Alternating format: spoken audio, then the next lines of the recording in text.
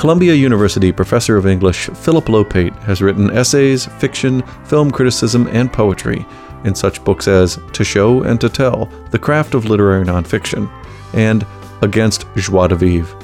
His most recent book is his family history, A Mother's Tale, from the Ohio State University Press. Ohio State University student Samantha Tucker interviews him for Craft.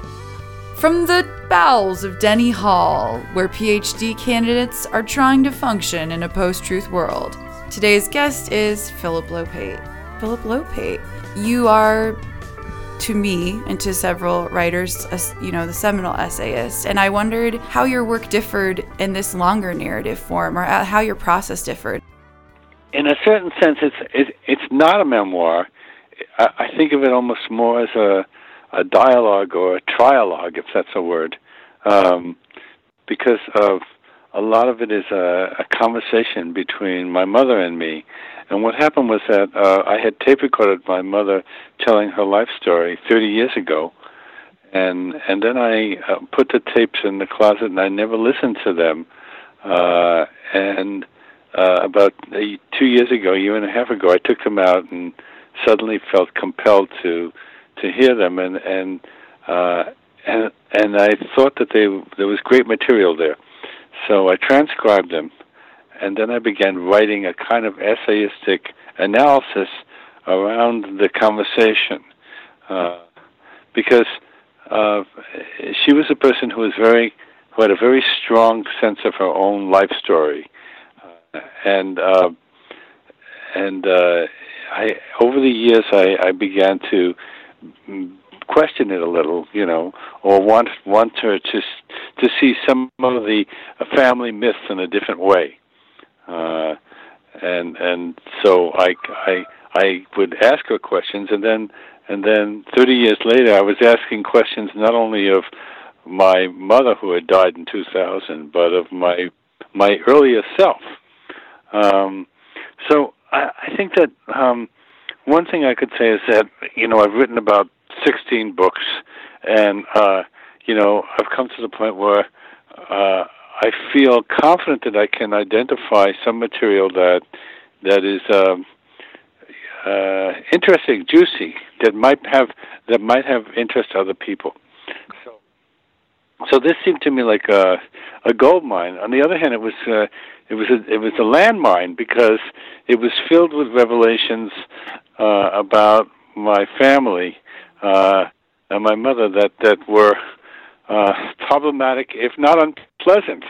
And I realized that I had exerted a great deal of energy from my basically teens and 20s onward to try to distance myself from my family. Yeah.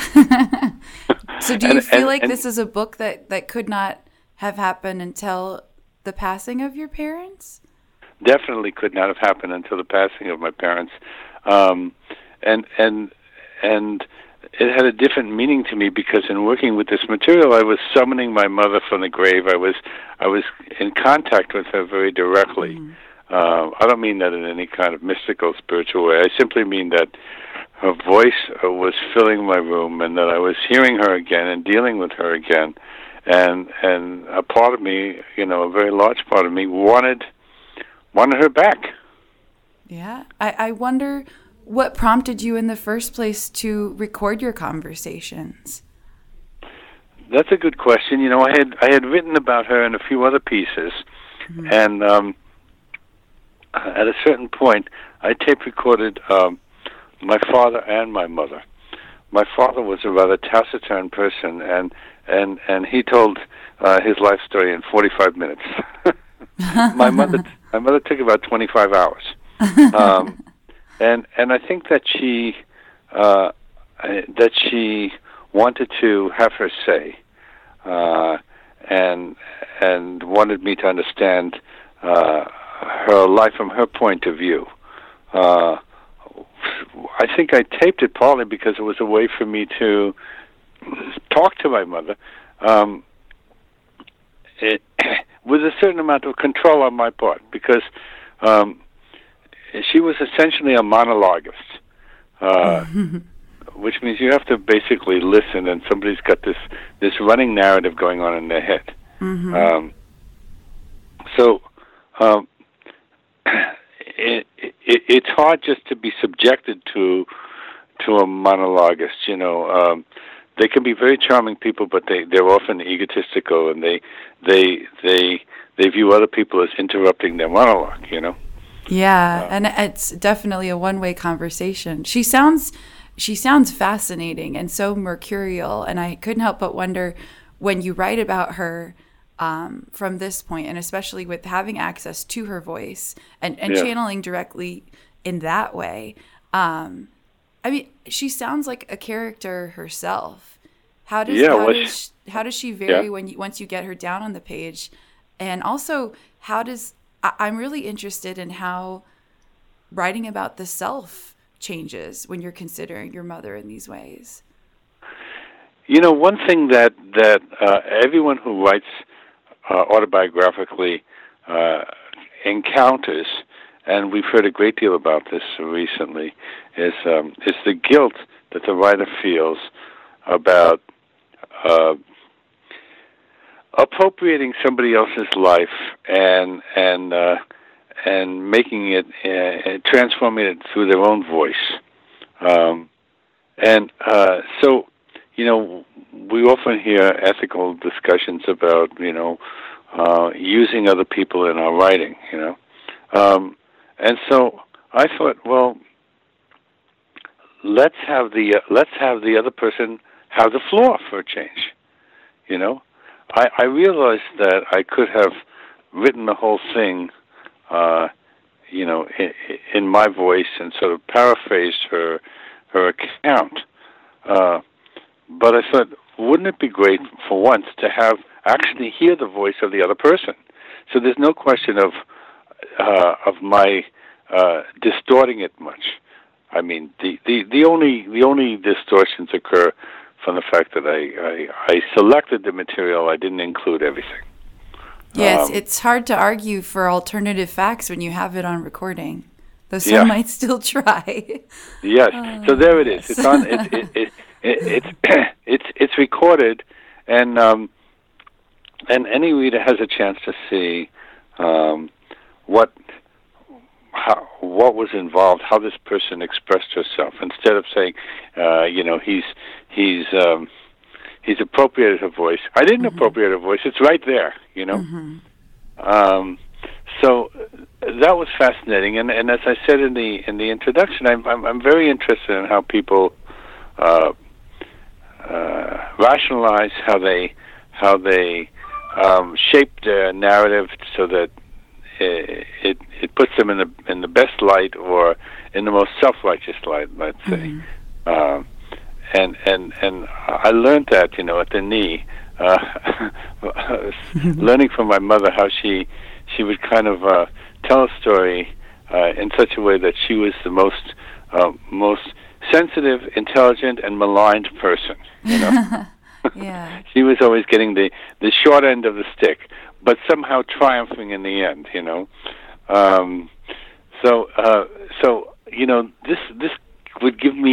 This would give a chance to show how somebody moves toward the truth and then moves away from a truth.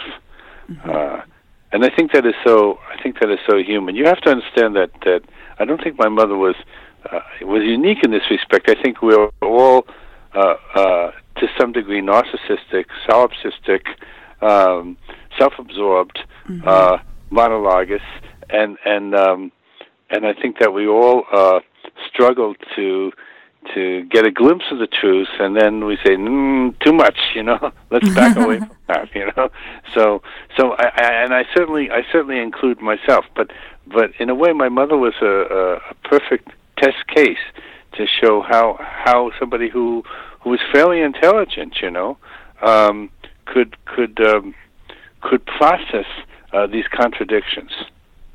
Do you think that your work as an essayist is probably directly related to how she was as a person? Because as an essayist, I feel like you're doing similar work, but you need the level of introspection that I think you're inferring your mother was missing at times.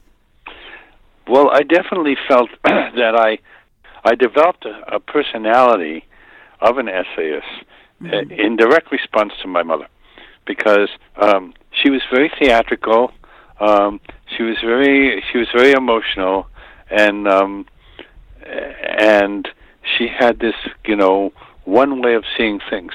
And so, almost as a defense reaction, over the course of growing up, I became a little more skeptical. I became a little more self-skeptical. I cultivated the tendency to think against myself. In other words, well, that sounds really right, but what could be wrong with it? And a certain detachment, which I think is part of what being an essayist is. So all of these were tools of the essayist, and a kind of suspicion, you might say, of melodrama and sentimentality. So that is also part of. I think that essays are kind of like a fairly rational form.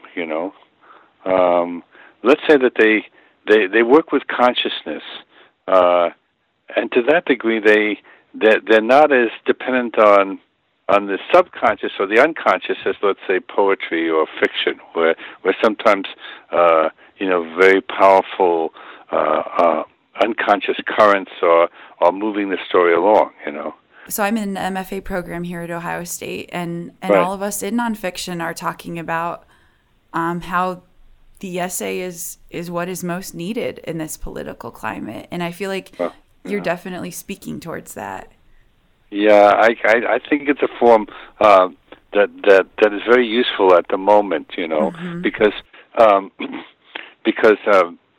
the essay, interrogates facts and interrogates truths and has a kind of humility around uncertainty, So in a time when we're faced with a kind of bullying certainty, we need to dismantle it a little, and by circling around it, we can't just match that bullying certainty with our own bullying certainty. I definitely agree with that. So you had called this at the beginning of the interview, called this book a trialogue, which I find fascinating. I know that having it called a memoir has a lot to do with marketing and publishing and things like that. But do you feel like that this is different from your essayistic work in that it is more of a long form narrative? And I wondered how you handled writing something that is kind of sustained rather than in essays, in shorter pieces. Well, I have written several long-form books. Waterfront was one, which was all about the New York waterfront. Mm-hmm. There was a book called Notes on Sontag, which was all about Susan Sontag. Yes. And I wrote a monograph on Rudy Burkhart, and I wrote a book early on about my educational experiences called Being with Children, where I was a teacher with kids. This one feels so personal. It is absolutely personal. This is my most personal and probably my riskiest book, you might say, my most exposed book.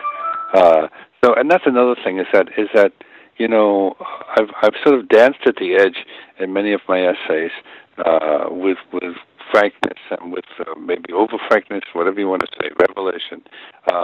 But I was always aware that I was holding back a certain amount, and this time I think we go over the edge.